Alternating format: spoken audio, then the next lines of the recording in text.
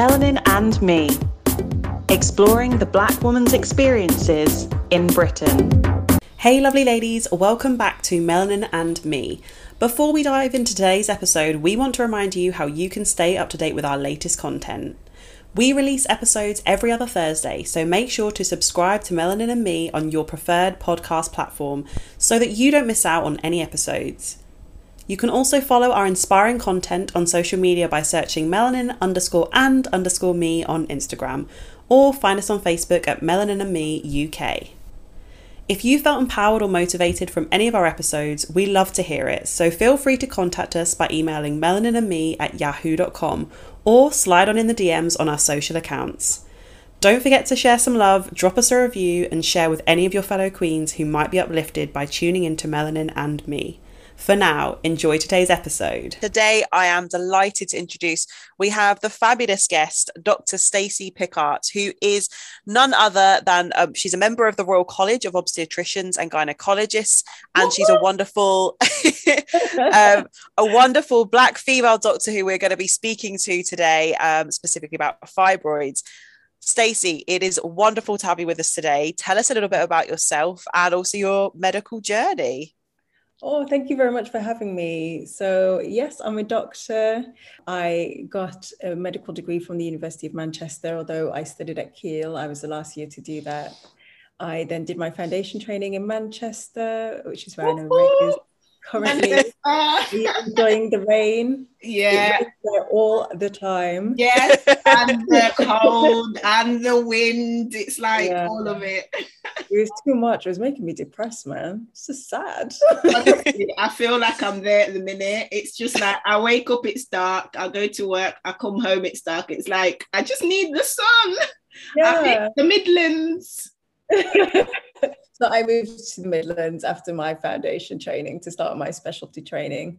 So I've been working in obs and gynae since 2013. Yeah, 2013.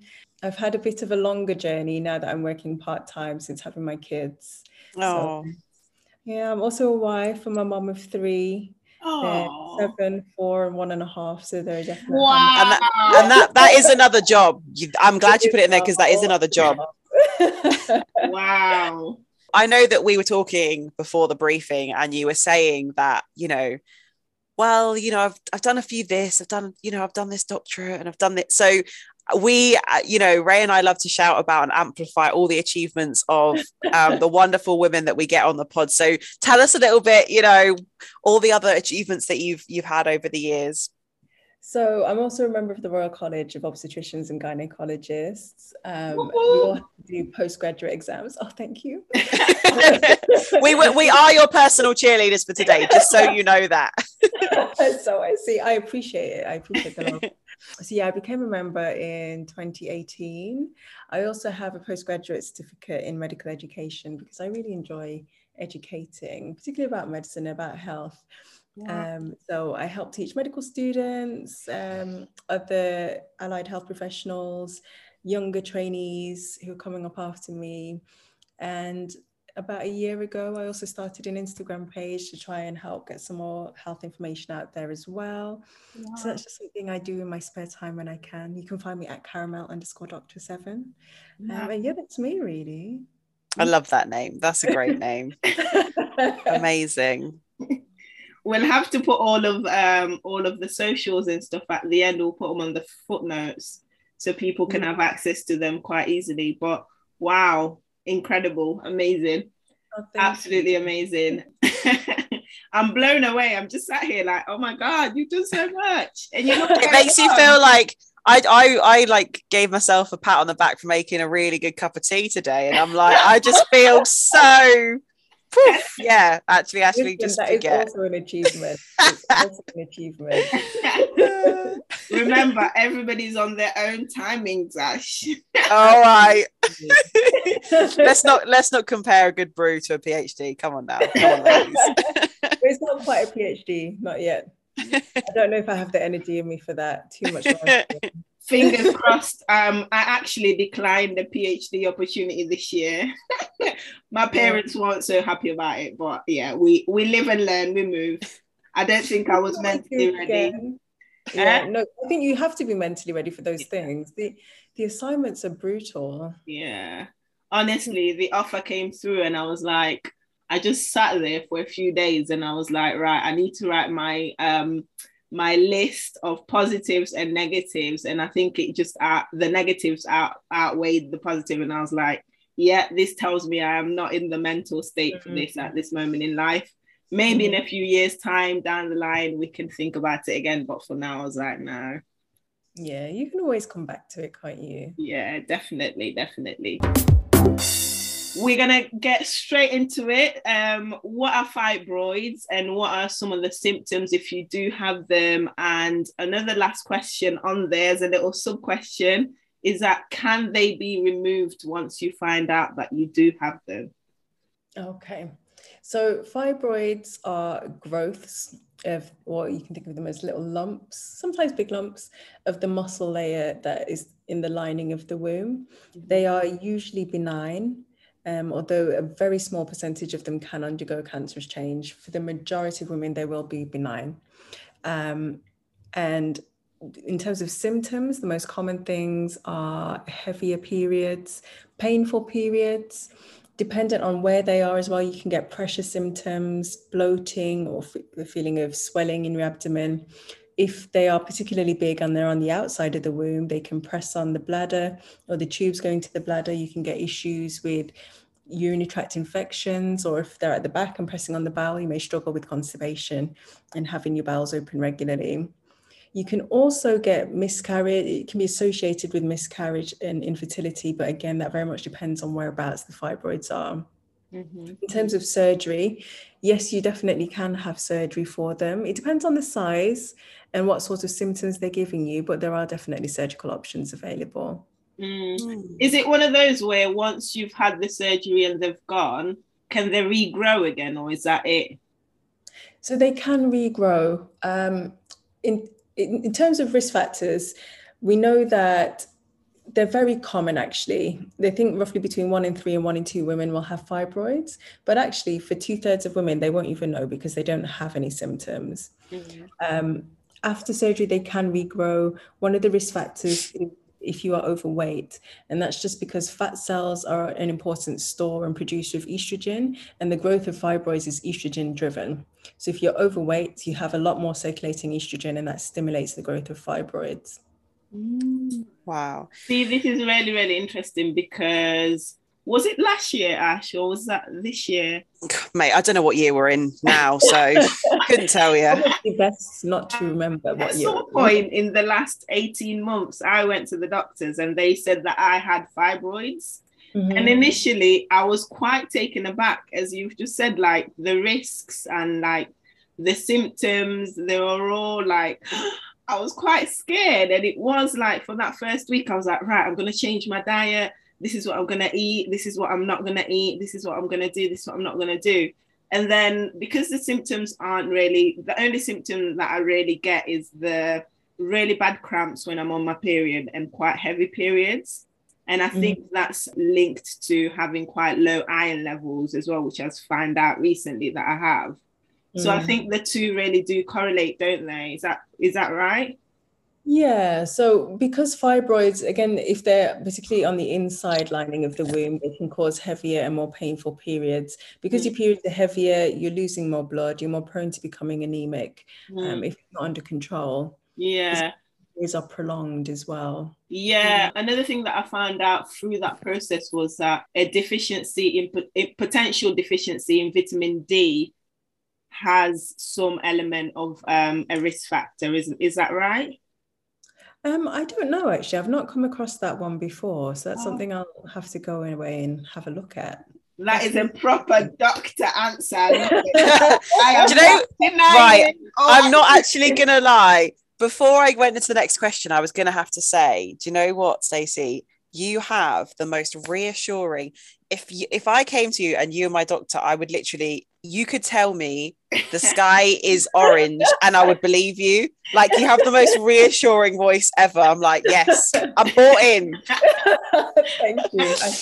I don't know if that's part of like training or anything, or you're just blessed with it, but I'm telling you now, it's a very Yeah, very calming, Yeah. reassuring. Yeah. Calm aura, innit? Calm. Yeah, that's Me and it. you, Ash, we're quite hectic. We're just like, Dr. Stacey's just sat there, just observing. She's like, yeah.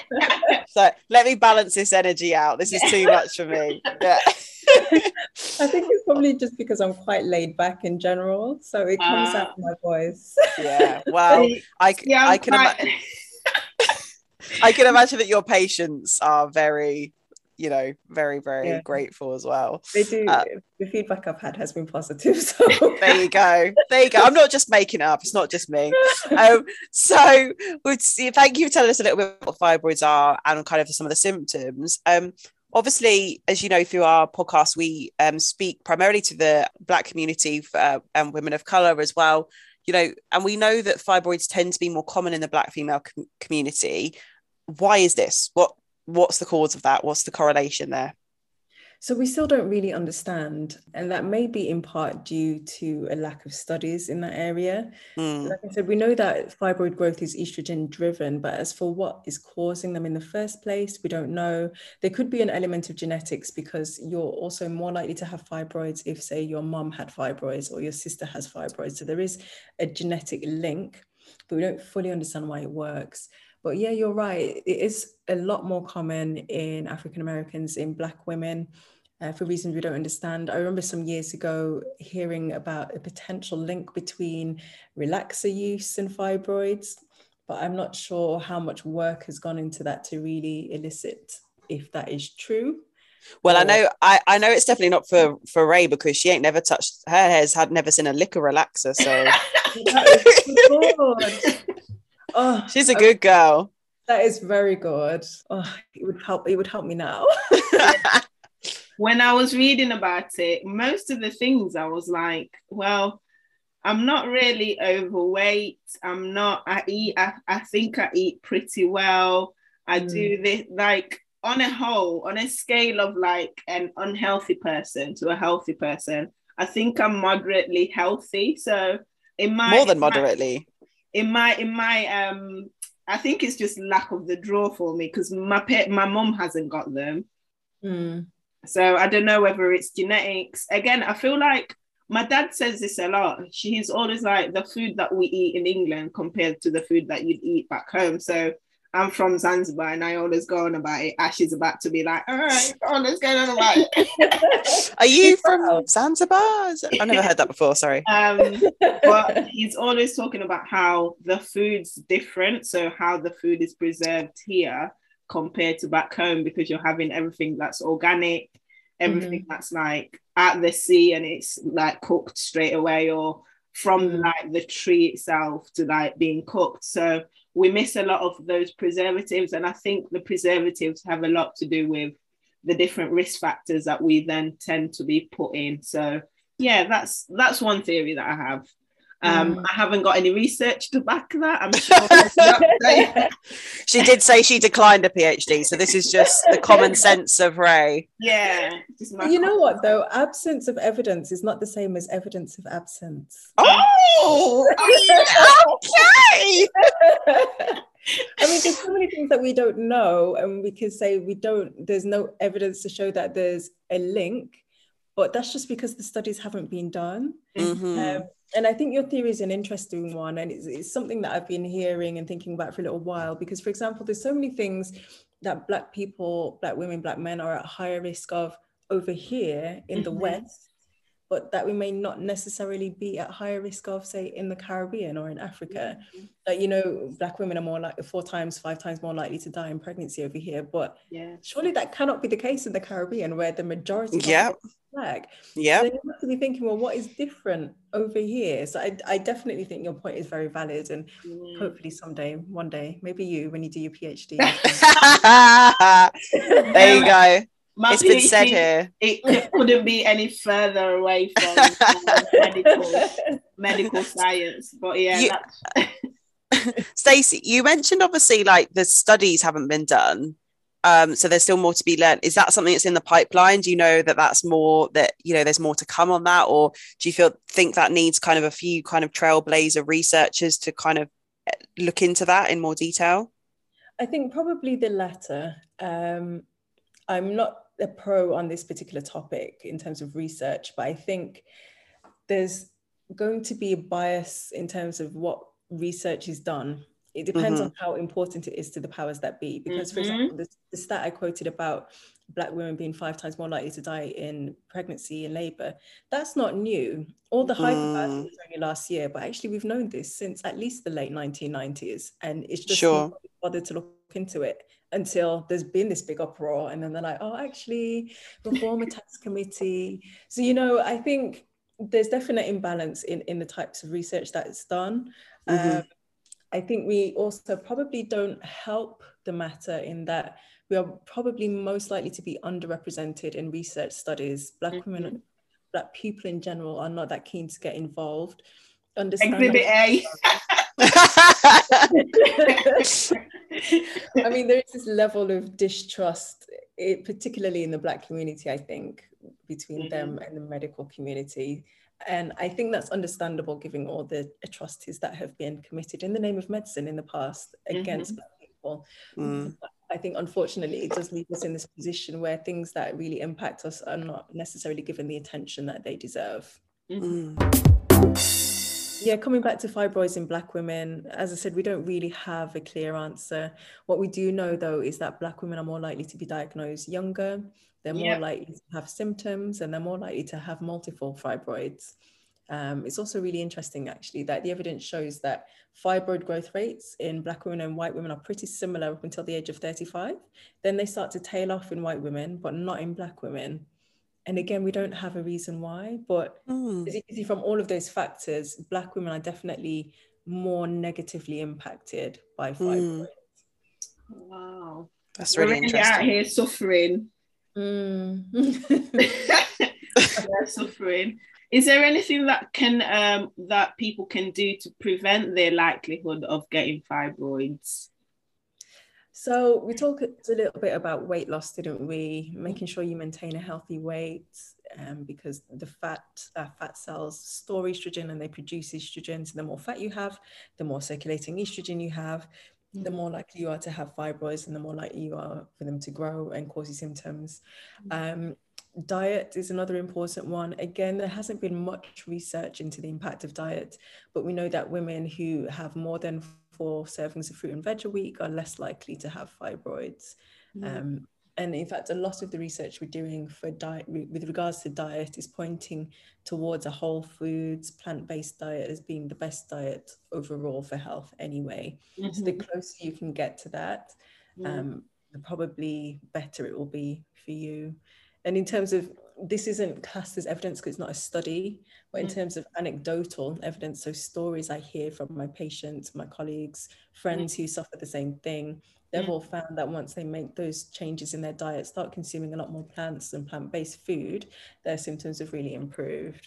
Like I said, not from a study, but anecdotal. I do have I have a very important question, because this might, I mean, for Ray is very important. Do you think that there's a correlation between eating prawns and fibroids? Because when I tell you this girl loves prawns, this girl loves prawns, because if that can be a form of something to make to, oh my gosh, that'd be the best prawns thing ever. Today, actually. I mean, you guys are giving me so many ideas for research. I need to start.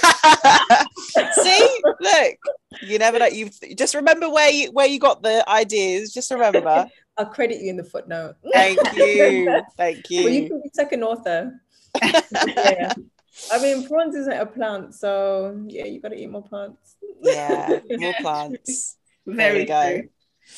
So, Stacey, fibroids is something obviously that a lot of women, you have already mentioned it, that a lot of women can have without actually knowing. So like, how, if somebody was maybe concerned, they'd heard about it, or maybe they're thinking, oh, maybe people are listening now and they're curious, can women go for checkups? Like, is that something that's can be done? And if so, how? Yes. So you could go to your GP and say you're concerned about it and ask for a scan. But you would probably not get one. And my advice would be to not bother, because if you don't have symptoms, why are you bothering? Like, why fix it if it's not broken? Yeah. Just leave it alone. It would be different if, say, you were trying to conceive and you've been trying for a year or two and you weren't getting anywhere. Sure. And yeah, you'd have a scan as part of your investigations anyway. And if it showed up there, then we may be talking to you about doing something about it. But just, there's no point in just knowing that you have one. It causes unnecessary stress. If you're not having symptoms, I wouldn't bother. No one's going and to do even anything. yeah, like even with mine, I think I was going for another scan. That's why that just came up, and I was like, oh, that's a bit surprising, because I never knew. I just thought everything was normal, but clearly there's, like, as you've said, unnecessary stress. I mean, if I'd never known that, I would have been perfectly fine up to this point. But I did have that period of about a week or two where I was really, really upset and, like, really concerned. So you are right. If it's not broken, why fix it? Why fix it? I mean, you have to think about what you're trying to achieve as well. Are you going to ask for treatment? Because no treatment is without risks. So yes, you may get rid of the fibroid, but then you may have a whole host of other side effects that you never had in the first place for something that was never giving you symptoms in the first place. So if it's not bothering you, I would leave you alone. Leave it alone. And I think that, you know, this is why these sorts of conversations are so important, because, you know, if I'm completely honest, hand on heart, I'm 29 years of age, and until Ray got told, when she got told last year, I didn't know anything. I was blissfully unaware of fibroids altogether. And it's one of those things, in my sense, I'm kind of embarrassed about, because I'm like, it's such a prevalent thing, especially for, you know, somebody I'm quite at high risk to potentially have fibroids, but I had absolutely no idea. And I think, you know, I wonder whether that's something that, you know, do you think, and I'm interested to get your thoughts on whether you think that's something that should be taught and educated on, not necessarily just fibroids, but, you know, other kind of potential health conditions that women and Black women are more likely to get.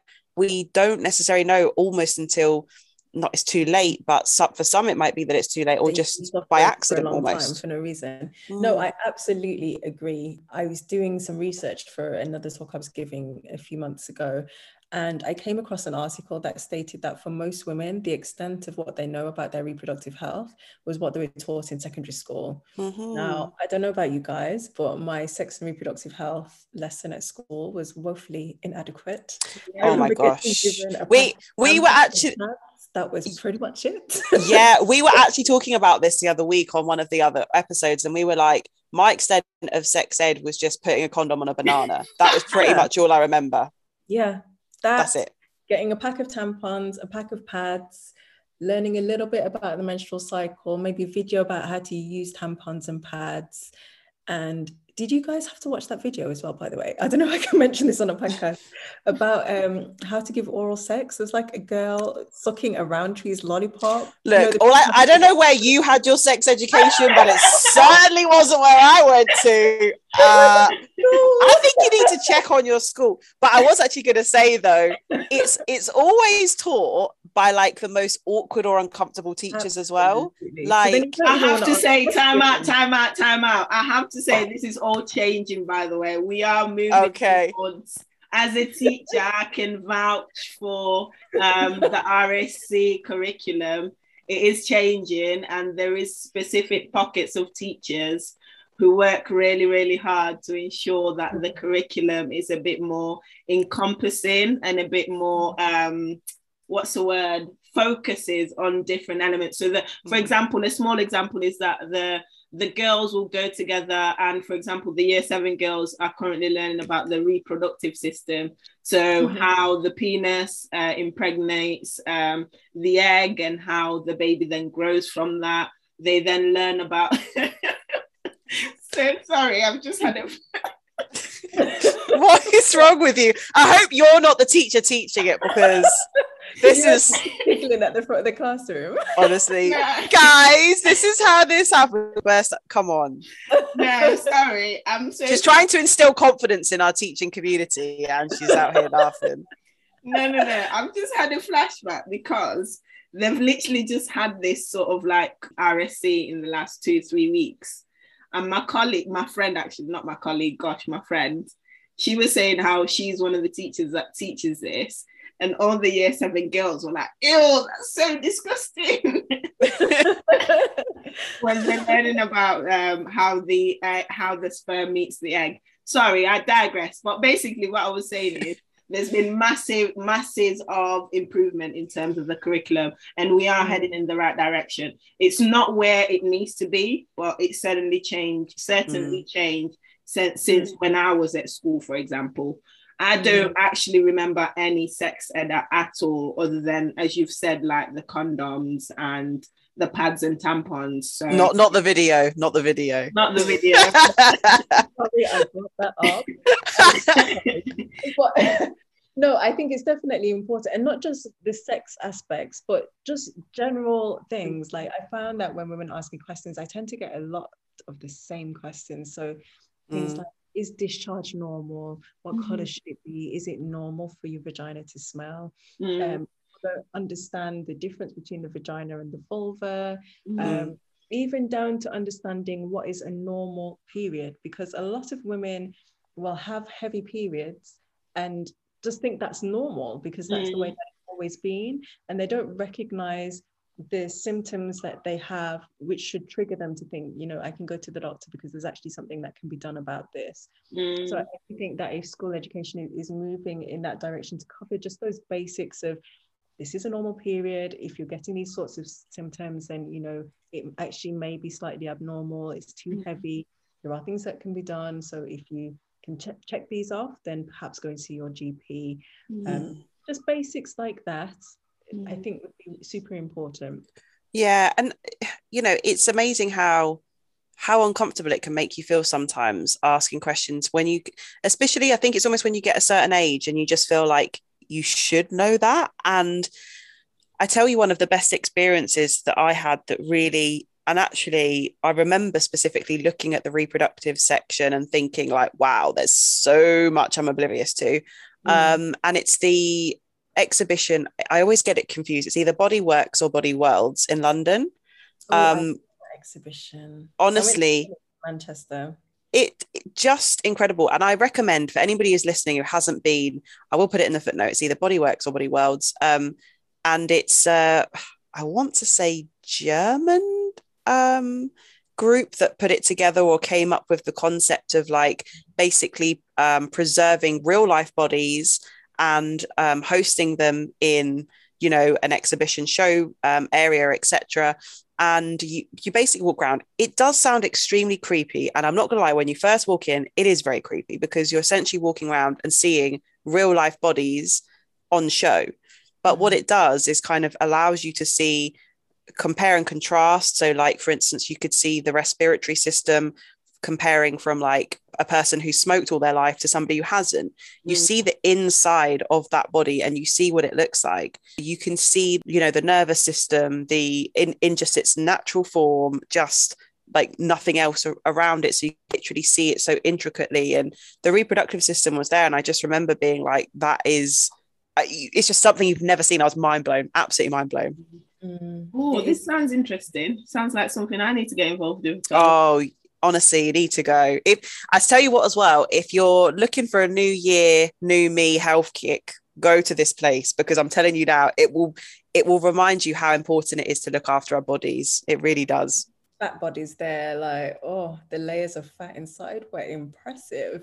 It honestly, and also there are some that are in sex positions, and they did say, there was like a disclaimer, and it did say on the thing, like, just to let you know, these people signed up, like they said they're happy for this to be them to be like, we didn't just like allow this to happen, and they're like, you know, their dying wish was to not be shown in that scenario. So I was like, do you know what, if my body could be used in a way to educate in that way, and I looked like I was having fun whilst I was doing it, you know what, why not? Stop it, Ash, stop it. So we've briefly spoken about it, but we want a little bit more information for our listeners. So if you are diagnosed to have fibroids, what sort of like the next steps that an individual should take? Is it something that's irreversible? And is there something that can be done, or should people be concerned or worried about? So just a bit of hints and tips of how to manage that situation would be lovely, please. So management really depends, again, where the fibroids are and what sort of size they are. So if they're less than 3 centimeters, then we tend to offer medical management first, and that's usually hormonal. So what we call the gold standard is the Mirena coil, which is a hormone coil that works by thinning the lining of the womb. And in fact, many women won't have periods at all on it. So if your symptoms are that you're having heavy and painful periods, the Mirena coil is really helpful from that point of view. Same, if you're not keen on the coil, then you can try the pill, either the combined pill or the mini pill, the injection. Really, any of the hormonal contraceptive methods will help with the symptoms, and particularly, or should I say mainly, by stopping menstruation or reducing it. There are non-hormonal medications you can use that work by providing pain relief, and secondly by reducing blood loss. So they're also quite good if those are the symptoms that you're getting from your fibroids. If fibroids are bigger than 3 centimeters, then we tend to go for surgical methods. There's something called uterine artery embolization, where we put a clot in the blood vessels going to the uterus. You have lots of blood vessels that kind of join up together, so don't worry, your uterus won't die. Yeah, I was scared. I was like, what? My eyes were like that then. I was like, what? It will be supplied from other areas.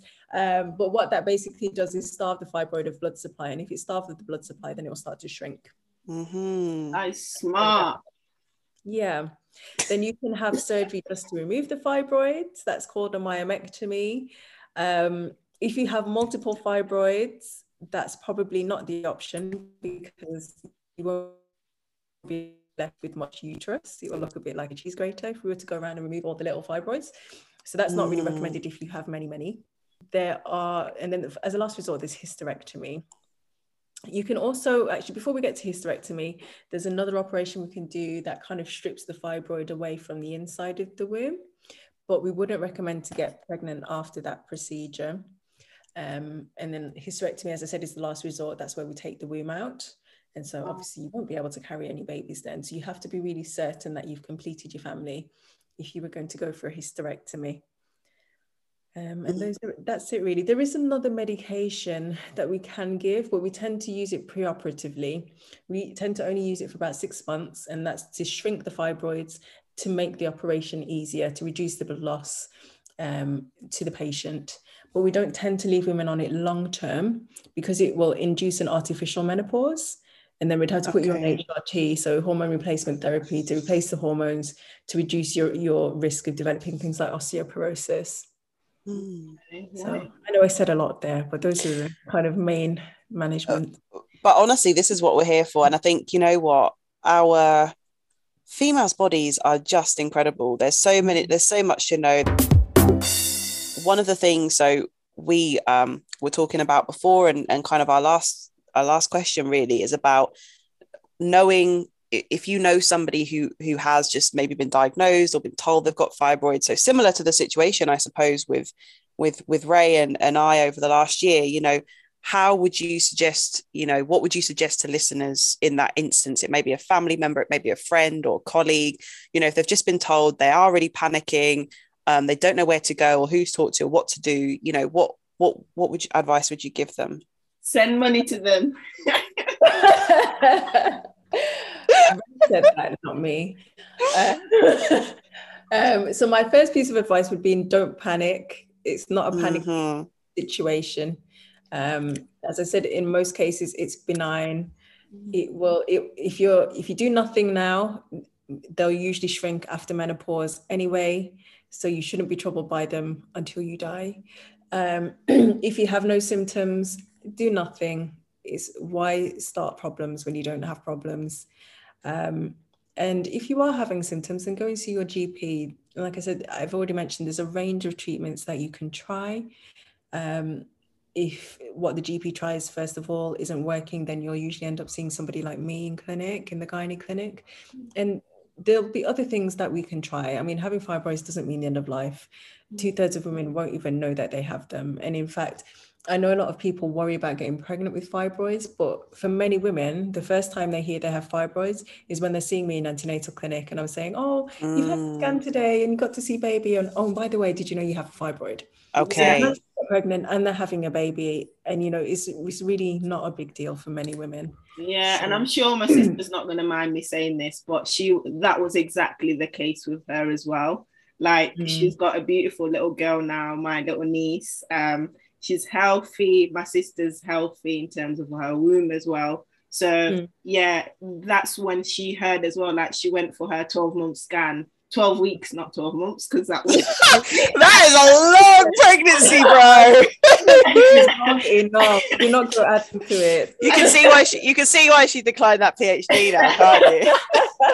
No, she went for her 12-week scan, and they were like, "Oh, you've got fibroids," and I was like, "Oh my god, like you have fibroids?" And she was like, "Yeah, it's." She actually calmed me down massively whenever I found out about mine, because she was like, yeah, it's not a big deal. Like, I had fibroids and I've been able to still get pregnant and have a baby. So it's really not a big of a deal. And for me personally, I still carry on with life as normal. Like, I go to the gym, I do all the different activities, I'm allowed on rides. So it's not something that impacts on your life. I don't know why I said ride. Of all the things you could pick. For all those roller coasters you go on every weekend, obviously. Don't worry, guys. I got fibroids, so I'm front of the queue to go on the Big Dipper. Don't mind me. You know what I mean, though. So life it's just like normal life for me personally, anyway. But it does vary depending on what your symptoms are. Obviously, if they're a bit more severe or if they're bigger, and depending on their location as well. So that makes a massive impact. But for your average Joe like myself, life goes on. You can still ride those roller coasters. That's for sure. I guess the only other thing you could do in the meantime, as we already talked a little bit about diet and exercise, making sure you're a healthy diet, healthy weight, and that you're eating healthily as well, because they can contribute to your symptoms, and you may find that things improve just by making some small changes. Just on that as well, in terms of foods, then, is there specific groups of food that people with fibroids who are wanting to improve their qualities of life should have? Is it like fruit and vegetables, anything plant-based?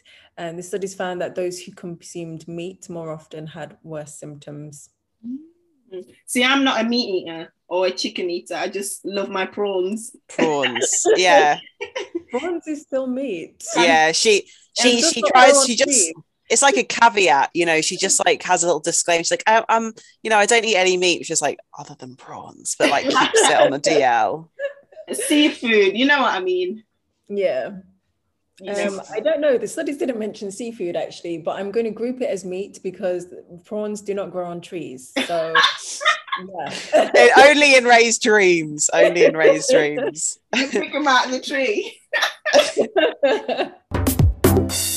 If you were to look back and give yourself, your 15-year-old self, some advice just on life and the experience that you've had, what advice would you give your 15-year-old self? Somebody asked me this the other day, so I should have a ready answer. There's probably a few things, but I think one thing I would definitely say to myself is not to worry so much about the opinions of others. Particularly because at 15 you're still in high school, aren't you? And like, I wasn't one of the really popular kids, and I just wasn't one of those who was the center of attention, and I was hoping boys would notice me, but now here I am, and I'm married with 3 kids, so I did all right. And I'm Woo! Yeah, I tell myself the opinions of those people don't really matter, and in even just a year's time, they're not going to matter to you at all. So don't be too concerned about what these other people at school are like. And also, I was quite driven anyway as a 15-year-old. I don't think anyone at my school had ever gone on to study medicine before. I had to drive myself because the teachers weren't particularly helpful and some were just not supportive. So Yeah, I wouldn't change anything there. Yeah, it would be to not worry about the opinions of others, I think. Love that, love that. We've also got a playlist on Apple Music. It's called Melanin and Me, and every guest that comes on, we try and get them to add a little bit of their flavor into that playlist. So what are your top 3 songs that you're currently listening to at the minute? Oh, to be honest, I haven't listened to any music for a little while. I've been listening to podcasts, but actually, no, I did listen to Kurt Franklin's latest release. He's done a little Christmas song with Mariah Carey. Nice. So I think it's called Fall in Love with Christmas. So Nice. that one is definitely one of my most recent ones. Yeah. Let me check my Spotify. I don't remember. Yes, go ahead, go ahead. Let me see what I've listened to recently. Oh, I like Mood by Wizkid. Mood, yes, what a banger. It is a banger. The Remedy by T. Williams. I think he's done a remix, and that's been my gym tune for the last week. So I'll go with those 3, I think. Lovely. Thank you very much. We'll sure add those in the Melanin and Me playlist. Excellent. Thank you. And then lastly, but certainly not least, in terms of the socials, I know you mentioned them at the beginning. Have you got any sort of like Instagrams or any Twitter accounts that you want our followers to follow to keep up to date with either your life or your medical world? What are your socials? So I'm not very good at Twitter. In fact, I don't use it at all. But you can follow me on Instagram. My Instagram handle is @caramel_dr7. Yeah, caramel_dr7. Perfect. Yeah. Thank you very much. Ash, have you got anything to add to that? Honestly, I'm just so grateful, Stacey, that you've blown my mind. And yeah, I wish you were there during my lessons at school, because honestly, it's so nice to know that, you know, no matter what age or part of life or chapter of life you're in, you can still continue to learn about the female body and stuff. And yeah, just really grateful to have this conversation with you. It's been great. So thank you for that. Thanks for having me.